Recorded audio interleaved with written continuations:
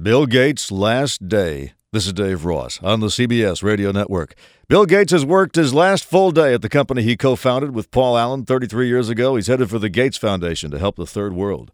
And in Seattle, newspapers have been publishing some of his old emails for the first time, like the 2003 memo where he tries to download Windows Movie Maker from Microsoft.com, and he can't. Quote, "It's all crapped up. What an absolute mess."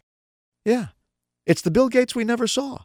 He complains about incomprehensible instructions, slow software, mandatory resets.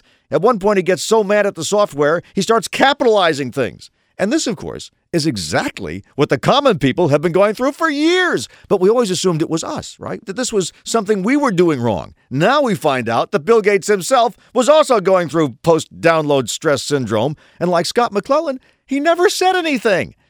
There were so many questions we ordinary computer users might have gotten up the courage to ask him. Like, suppose I don't want Word XP to restyle my page. How can I make it stop?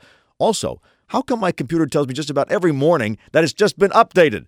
I feel like it's been cheating on me. And if your software is smart enough to tell me it's made an error, why can't it just fix the error itself? Why must it keep reporting the error to Microsoft? How many times does it have to report the error before you'll come out and fix it? Bill, you can't leave. You can't be going to Africa until you fix our computers. Please. Now this.